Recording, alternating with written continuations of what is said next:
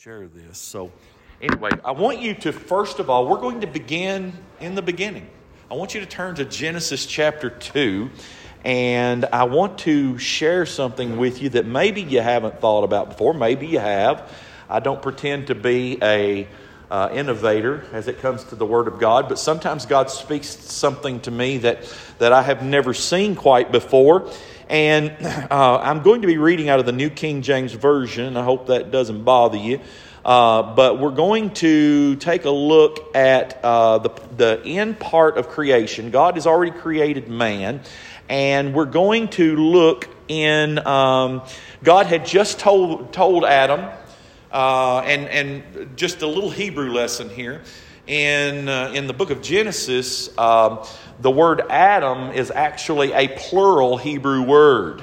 Okay, when he said man, when he created man, that word man was a plural word. In other words, there was more than one.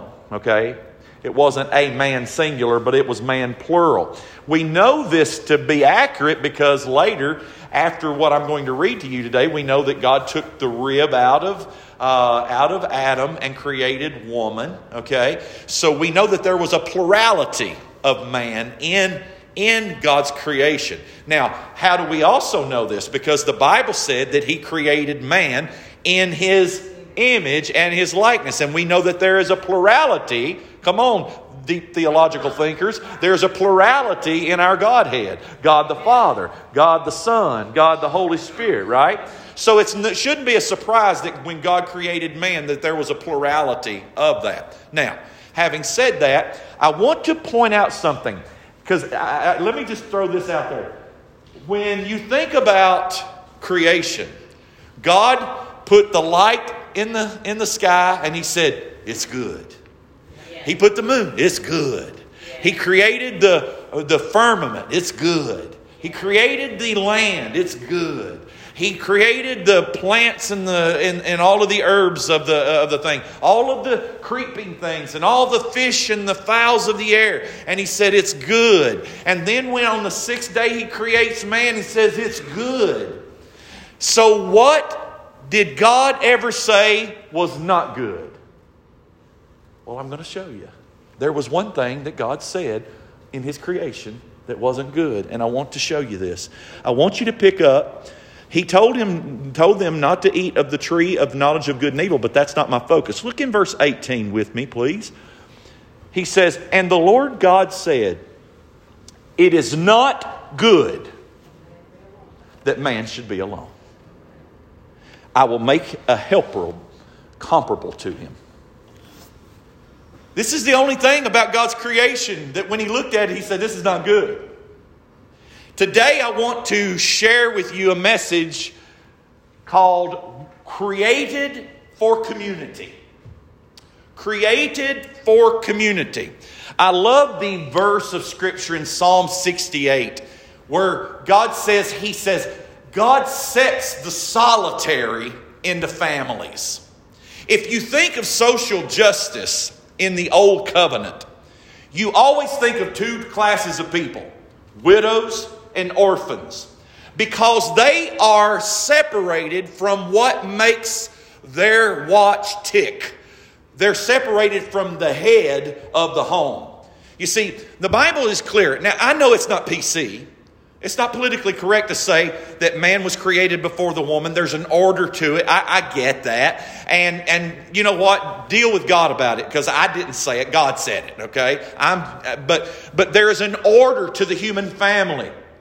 How many of you know that how God wanted to perpetuate this earth was through man and woman raising children in the same way that God created man in His likeness and image? He said, replenish the earth, fill it with my glory. He said, I want you to fill this place, reproduce after your kind. All right? And He said, and do all of this, okay?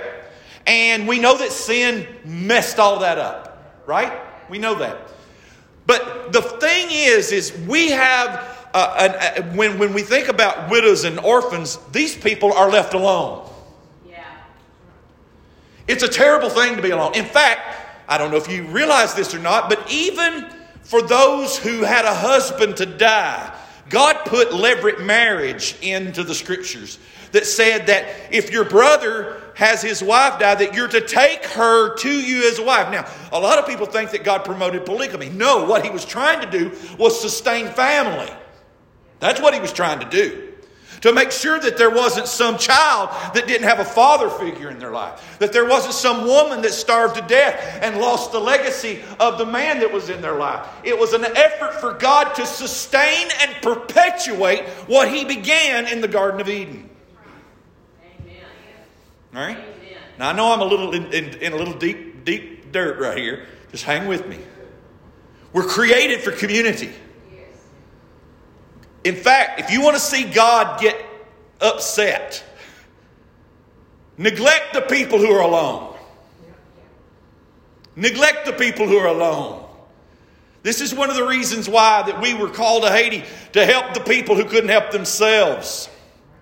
The litmus test of a nation is not how much wealth that they can acquire or how successful or what their GDP is. The litmus test of the nation is how they treat their weakest citizens. The disabled, the elderly, the poor, the children. And I'm afraid that our country is not passing a very good test right now. And there are others that are even worse. Trust me when I say that. But what I want to say to you today is that we were created for community. On the day of Pentecost, they were all in one place. And in one accord. That means they had the same mindset. Right. Amen. All right? After the Pentecost, when 3,000 were saved, the Bible says that they all came together and had everything in common. It's interesting that there's something about the faith that causes people to come together. Even, Sister Shirley and I were talking about this just a moment ago, that even when the angel of the Lord came and told them that he is not here, he is risen. Now go tell the disciples and Peter. You know why? Because they had went and isolated themselves for fear. Peter had just quit. He says, I'm going fishing. He isolated himself because his whole world collapsed. This is what happens when we run away from community. Amen. When we run away from the community in which that the common denominator is our relationship in Christ. In Philippians chapter 3, he says, and being found in him. In Colossians, he says that we are hidden with Christ in God. Christ who is our life. We have no real existence on this planet outside of Jesus Christ. But the beautiful thing, according to 1 Peter, he said, we have been made accepted in the beloved. We are in a family. We are together. In the Lord's Prayer, what's the very first word? Our Father, who art in heaven. Hallowed be thy name, thy kingdom come, thy will be done on earth as it is in heaven. Forgive us our debts as we forgive our debtors. Come on now, are you with me? Yeah. Give us our daily bread. Right? Yeah. There is a community that we're supposed to be in. And what has concerned me as I have looked over the last few years, I feel that we have allowed the kingdom of this world to dictate to us and separate us from the community that is we're supposed to be thriving in. Right. Amen. 1 Corinthians chapter 10 says this. Hebrews chapter 10 says this. He said that we should fail not to assemble ourselves together as the manner of some is, and so much more as you see the day approaching. He said he was promoting the value of community. And when I say community, I'm not talking about church on Sunday. That does not equate to community. Relationships equate to community. If the only time you ever spent with your spouse was 90 minutes a week, there's no relationship there. Come on. And relationships require time. They require getting your fingernails dirty. They require transparency, honesty, and a willingness to hold Ecclesiastes says 2 are better than 1. For if one falls, then the other can lift him up. And he says a threefold cord is not quickly broken. Come on, Bible readers, are you with me? Community. We were created for community. When the enemy tries to sequester us away and isolate us from community, we end up in trouble. We're going to take a couple of examples of that in just a few moments. But I want to really build this point so that I can really get you to buy into where we are as a church world. I believe, in my opinion, for what it's worth. I feel like that we have become politically affected. That now that we can no longer sit and have a cup of coffee with a Democrat.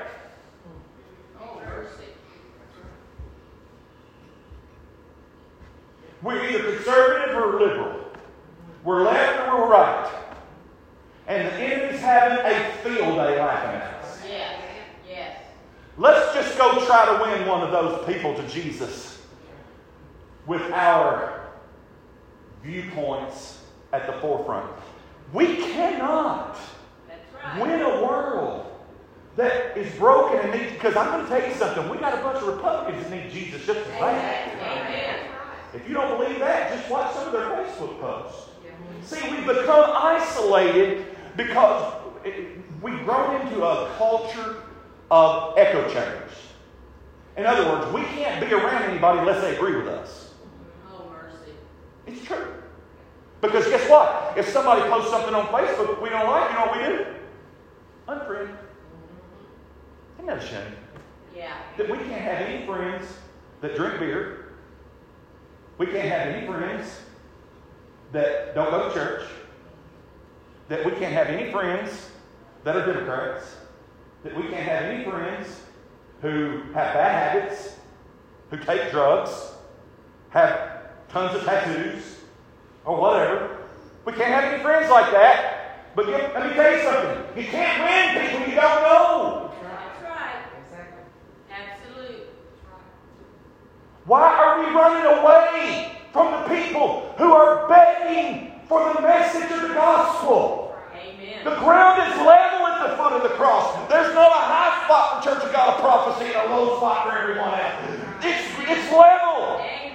And I desperately, every single day, need to breathe in God's grace. Whoa. Every day. Whoa. I've got to freshly accept the covering of the blood. I've got to freshly acquaint myself with His forgiveness and goodness. I've got to freshly, every single day, have that in my life. And if I need that, how much more desperately does others need that? And if I never know them, I never speak to them, I never turn around and maybe see that single mom with that dirty baby in the cart at Walmart trying to figure out if she's got enough money to pay for that. How about just saying, "Here's your money." Guys, you know what? This is the love that Jesus said was the fulfillment of all the law. Exactly. Jesus said, when you love each other the way I love you, then you got it. Then you got it. Okay? Notice He didn't say if you speak in tongues, you got it. He said if you love the way I love, that's it. We're created for community. Do you know the entire beautiful chapter of Luke 15 was predicated on Jesus being criticized for eating with sinners? And you know what the first thing that came out of His mouth was? Listen to this. Which of you, having 100 sheep, would leave 99 and go chase after the one that was lost? It's a rhetorical question because the answer is none of them would. It doesn't make financial sense. It's fiscally irresponsible to leave 99 alone to go get one. But Jesus doesn't subscribe to the fiscal chronicles. He subscribes to love driving Him to do the unreasonable, to do the unthinkable, to do the unmentionable, to see that one soul is worth. That's why he says there's more rejoicing over one sinner that repents than 99 who need no repentance. We're created for community. And Jesus told us this again and again and again. I love what he told Peter. Peter said, I'm not ever leaving. He said, no, Peter, you're going to deny me. He said, even though Satan has desired to sift you as wheat, he said, I pray for you. Come on. And he said, when you're converted. He didn't say if. You know, we always say have faith in God. God got faith in you. Yeah. He said, when you're converted, go and strengthen your brothers. Yeah. That's why the angel said, go tell his disciples and Peter that I'm alive. Yes. Huh? So, because we're created for community, I'm duty bound to take a couple of examples and show us some of the problems and the barriers to community. All right? So, I'm just going to do a couple of them. There are several, but I want to concentrate on a couple. So, I want to take first a little biographical sketch of Elijah. And I want you to go to 1 Kings chapter 17. And I'm going to take you through a few verses over the next 3 chapters. Elijah was a nobody. Elijah was a Tishbite. He had no pedigree of ministry. It was like it reminds me of what Amos said. Amos said, I was neither a prophet nor a prophet's son. He said, but I was just an humble gatherer of sycamore fruit. That's kind of the way Elijah was. Elijah was just known as the Tishbite. That's all the background we have on Elijah. But Elijah hears the voice of God, and he goes and tells Ahab, Ahab, no more dew or rain till I say so. See you, king. And I'm sure the king got a big kick out of that for a while. Until it didn't rain anymore. And they said, oh, wait a minute. What's going on? So Elijah had started in this 1 Kings chapter 17. And God began to do all these miracles with him. And God began to validate him as the prophet. He goes down to Zarephath. You know the story. God took care of him at the brook of Cherith. Then he goes to Zarephath, and the widow woman makes him a little cake, and she is able to be sustained throughout the whole drought, the whole 3.5 year drought. And then we go over to 1 Kings chapter 18. If my thing will do it. All right, here we go.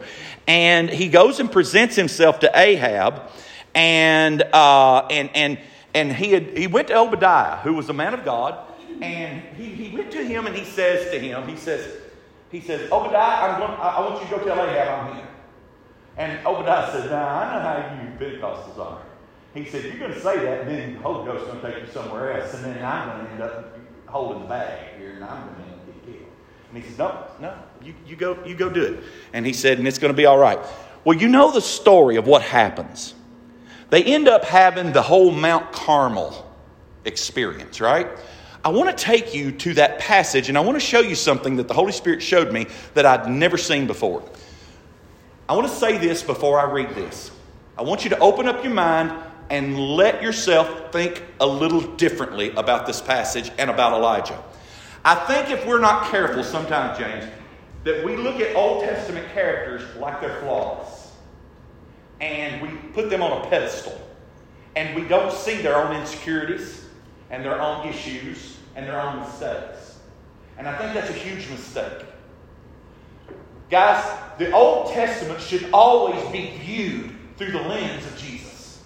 Always. They should not be put on the pedestal. Instead, they should become the pedestal on which Jesus is shown. Would you agree with that? I'm going to show you something I believe that Elijah wrestled with, and it manifested itself in his prayer, and it caused him to end up in a cave. I want to show you this. All right? And because we're talking about created community. All right? Created for community. All right. So, look in verse 17. When Ahab saw Elijah, that Ahab said to him, is that you, O troubler of Israel? And he said, it is not I that have troubled Israel, but is your father's house.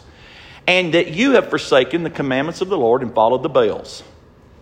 Now therefore send and gather all of them at Mount Carmel, 450 prophets of Baal, 400 prophets of Asherah, who eat at Jezebel's table.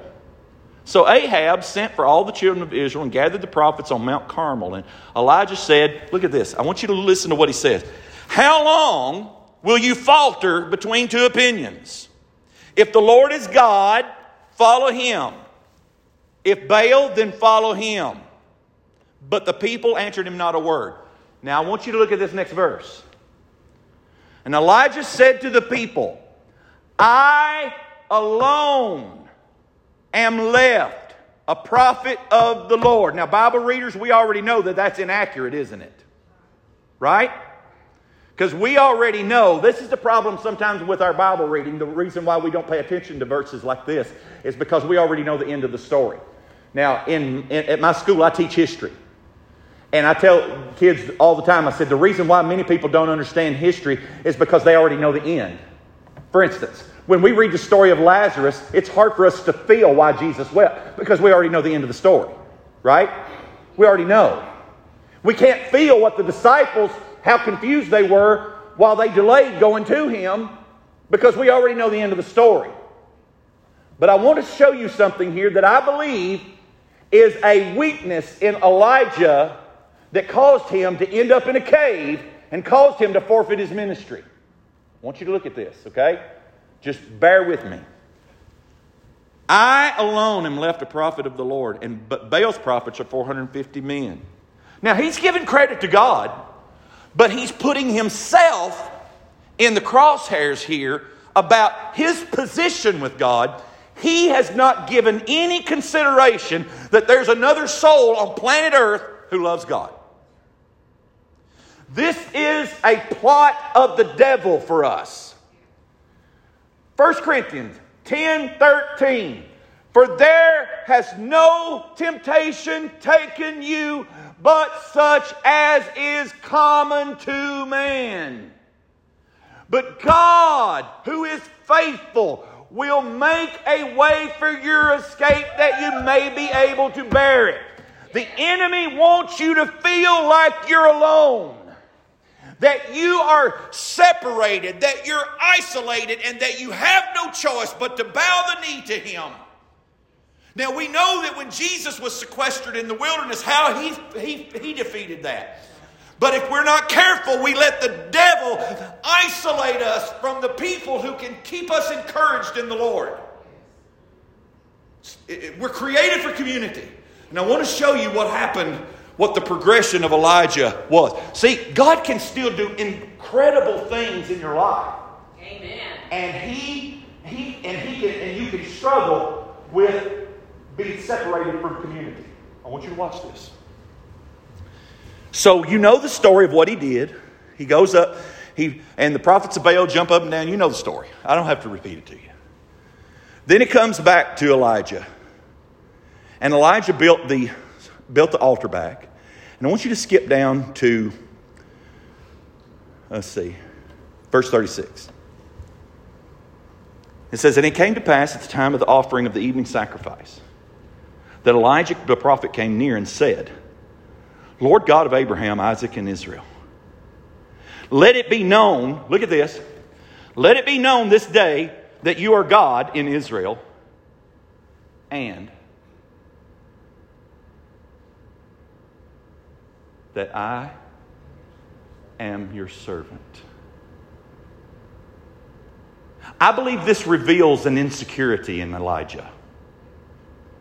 I believe this shows an insecurity in him that he needed to be acknowledged as the prophet of God. Look at what he says. And that I have done all these things according to your word.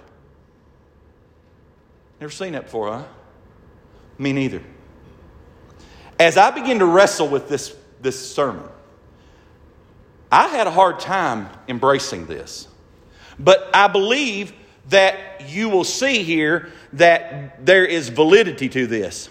So he says, hear me that they may know that you are the Lord God, and they turn their hearts back to you. We know that the fire fell, consumed them. They ended up killing the prophets of the Baal and all this kind of stuff. You know what happened? The rain came. He ran. I think it was 30 miles or something like that out. And I mean, God just boom, great Pentecostal service, right? And then the next chapter, Jezebel puts a contract on his life. And he says, by this time tomorrow, you'll be as those prophets. You're going to be a dead man. And she puts a contract out on him. All right? And look at verse 3 of chapter 19. And when he saw that, what? That Jezebel was determined that the fire on Mount Carmel didn't work. The miracle didn't work. Everybody did not turn to God. I can't tell you how many times I went away from a revival or from a church service and I preached my guts out. I poured my soul out and nobody responded to the invitation. Nobody. And I would walk out and I'd feel just like Elijah thinking, oh, that was for nothing. That was a big waste of fire. Woo. Yeah. All right? And when he saw that, he arose and he ran for his life and went to Beersheba, which belongs to Judah, and left his servant there. And he went a day's journey into the wilderness, sat down under a broom tree, prayed that he might die. And he said, it's enough, Lord, take my life. I'm no better than my father's. Then he lay and slept under a broom tree. And suddenly an angel touched and told him to arise and eat. And he looked, and there his head was baked on the coals in a jar of water. So he ate and drank and lay down again. Now I want you to watch this. And the angel of the Lord came back a second time and touched him and said, arise and eat, because your journey is too great for you. In other words, what he's trying to say supernaturally, I got more work for you to do. Yeah. I got more work for you to do. Now, you may disagree with me, and that's okay. I do not believe what he ended up doing was what God's plan was for him. I really don't. God loved Elijah. But I believe God was still going to use Elijah to do something. I'm going to try to prove that to you in just a minute. He came back to him the second time and said, rise and eat, because your journey is too great for you. Why would he say that your journey is too great for you if he didn't have more plans for him? Come on. Come on. Don't just read this with your old eyes. Read this with a fresh set of eyes. So he arose and ate and drank, and he went in the strength of that food for 40 days and nights as far as Horeb, the mountain of God. Now Horeb, this is interesting. Why would he go back there? Why would he go to Horeb? Why would he go to Horeb? Think about this. What do we know about Horeb? The great event of the law was given there. This is where Moses saw God's face, or saw his backside, I should say. This is where he was put in the cleft of the rock. After he says, show me your goodness, he says, no man can see me and live. He said, but I'll put my hand over you in the cleft of the rock. And he said, and I'll pass by you, and you can see my goodness. All right? And we know that it affected Moses so much that when he comes down from the mountain, he was shining. Right. He was shining. All right? So this is where he goes. And he went into a cave. Everybody say cave. And spent the night in that place. And behold, the Lord came to him and said, what are you doing here? Unlike Moses, who had went up there at the word of the Lord and had saw God's goodness, Elijah had given up and went up and hidden in a cave for his life. Look at this. We're created for community. And he's ran away from all community. He didn't have any idea that there was a community. And he said, look at this, I have been very zealous from the Lord of hosts, and for the children of Israel have forsaken your covenant, torn down your altars, killed your prophets with the sword, and I alone am left, and they seek to take my life. The devil had convinced him, or his own fear and insecurity had convinced him, or a combination of the two had convinced him that he was alone and the numbers were insurmountable. The situation was impossible. Let me tell you what isolation will do for you. It will cause you to lose hold of every shred of faith that you have that God can do the impossible.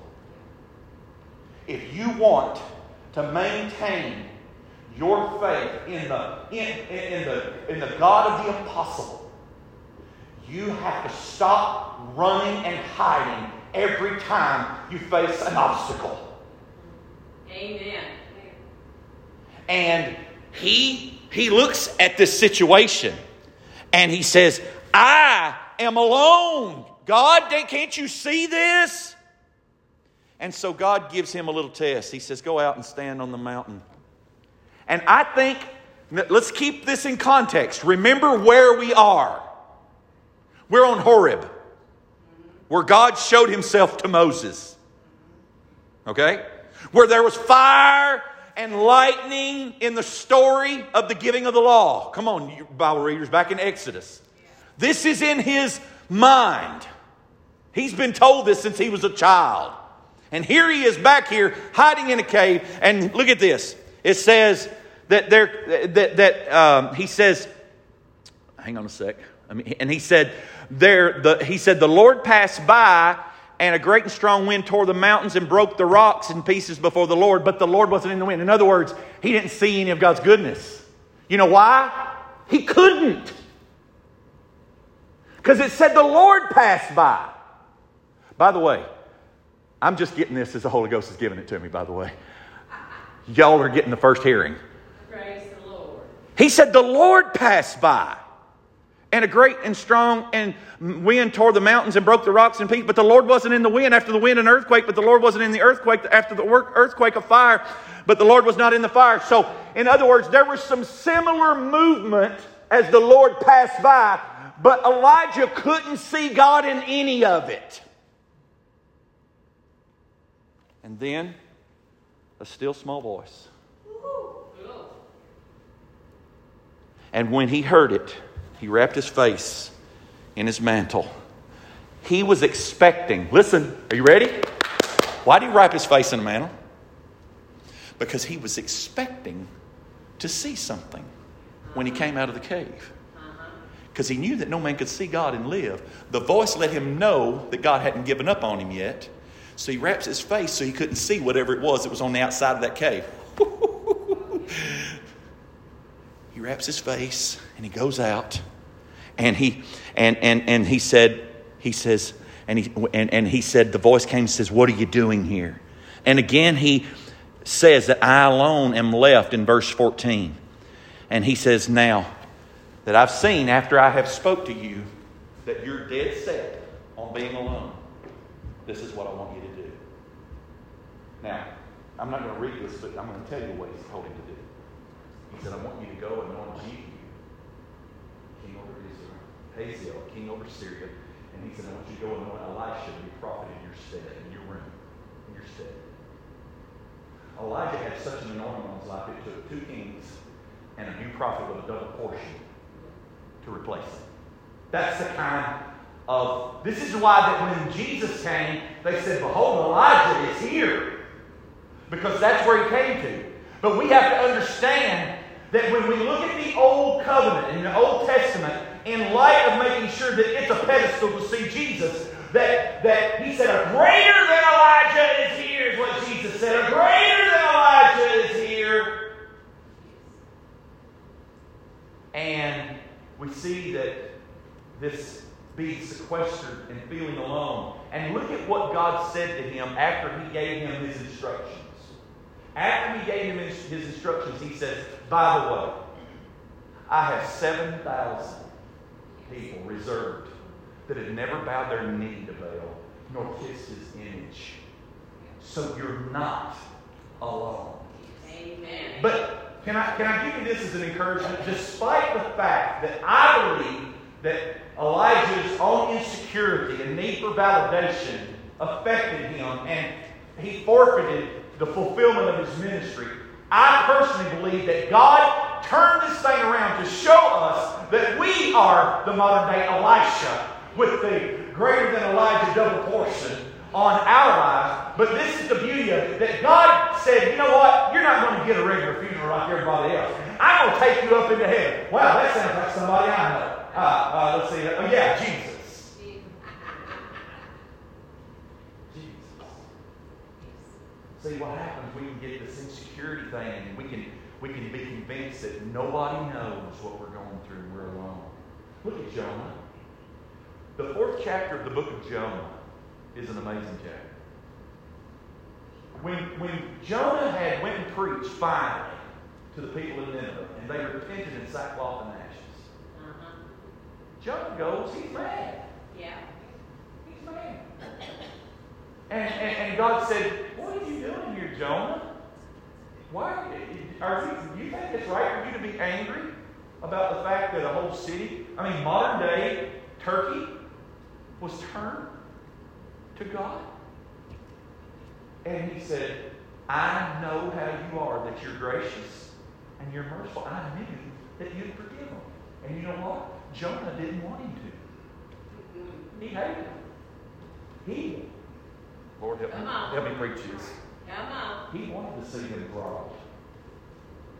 He wanted to see them exterminated because they didn't deserve the good news. They didn't deserve the gospel. They didn't deserve mercy. They were a wicked, chaotic people that thought of nothing but idolatrous things. And God sent him to a people that Jonah had learned to hate. And even after he had, see, I know that a lot of people want to think, all of us in the pulpit, that we're just playing as Christians. Forget it. If you really knew the real me, you wouldn't want to listen to me preach. I don't think any of us. Because we all got issues. Amen. And for me to stand up here and say that I don't would be the greatest hypocrisy of all. Amen? It's the truth. And I'd say that a lot of us are there. But the bottom line is this. Jonah was conversing with God, and Jonah had what did he do? He went away from community. Instead of going and rejoicing with the people of Nineveh that just gave their hearts to God, he goes and sits under a door. Pout. As we say in Haiti, in booty.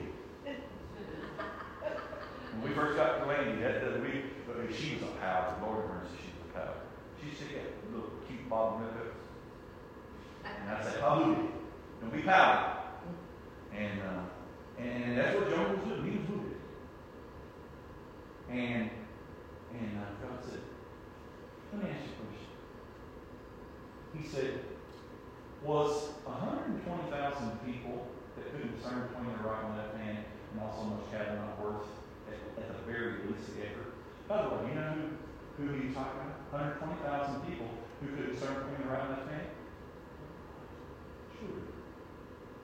Kids don't know between their right and left hand. He said, I did, sure. At the very least. Come on. We're created for community. And every time we run away from community, every time that we allow anything, any kind of prejudices in our lives about a person's social hierarchy, whether it's their skin color or their manner of life, guys, if we've got barriers to that, what we're doing is we are isolating ourselves away from the community God made us for. And there are people out here, do you know why in Haiti, 60% in Port-au-Prince, about 2.7 million people live in a city that's about 15 square miles. Okay? 60% of the city, according to an article I read this week, is controlled by gangs. Do you know why that people join gangs? It's been proven. Because there's community there. You know why young girls who don't get loved on by their father? I would say that my children are probably sick of hearing how much I love them every day. You know, I'm going to confess something here. Dad wasn't told how much he was loved by his father. He's probably hurt. And he's not been very good at telling us. From pulpit. We always knew those. He showed it, but he never said it much. Till the last several years. I made my mind up when I had kids, they know that I love them every day. Multiple times a day. Amen. And every time, I got a grown son at 31 years old, that every time he gets off the phone, he says, love you, Father. Because people will find love somewhere. That's They right. will find community somewhere. Because it's not good for man to be alone. And if they don't find community, there's a good chance that they're going to take their life. Or they're going to run to chaos that's going to destroy their life. Nobody can live. The Bible even says, no man lives to himself, and no man dies to himself. We were created for community. We need to identify the isolation. We need to break down the barriers to community. And we need to open ourselves once again and be vulnerable. Amen. You know, I didn't mean to preach a lot, I promise. But I got to deliver this baby. Okay? It's almost out. It's almost out. And we will swallow it up. But when David and Jonathan made the covenant with each other, their bilateral covenant was this. We're entering into a relationship because of love, and that relationship extends past our initial existence. So what happens is that you bring all of your assets and your liabilities into that covenant. Which means that now we share it. In Haiti, we have a word for that called partage. Partage. So everything that is bad in you is now a part of me. Everything that's good in you is a part of me. And we share that. It's shared. We are no longer alone. We're now one. This is what Jesus did for us. Amen. Isaiah 55. Hope. Let everyone who is thirsty come and buy milk without money. All he wants is what you got. But I don't have anything of value. You do, you give it to him. Because no matter what junk it is in your life, he embraces it, he redeems it, and he transforms it. Yeah. That's what he does. That's who he is. Amen? That's who he is. That's right. That's the beauty of faith in Christ. When we come to him, we bring in all our junk. That's right. He loves us so supremely that he immediately transforms it into beautiful grace. Yes. Beautiful love. That's the good news, friends. That's good news. Hallelujah. And I'm going to tell you, that's what will make people want to come and be in community with you. Amen. Think about this. I drove by so many churches. What can Portland Church do to make themselves stand out?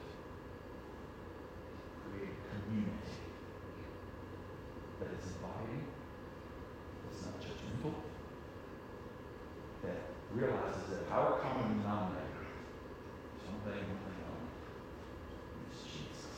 Amen. Amen. Let's pray. Let's stand there. Father, we're so grateful for your grace, for your love, your mercy. Lord, we can never repay who you are.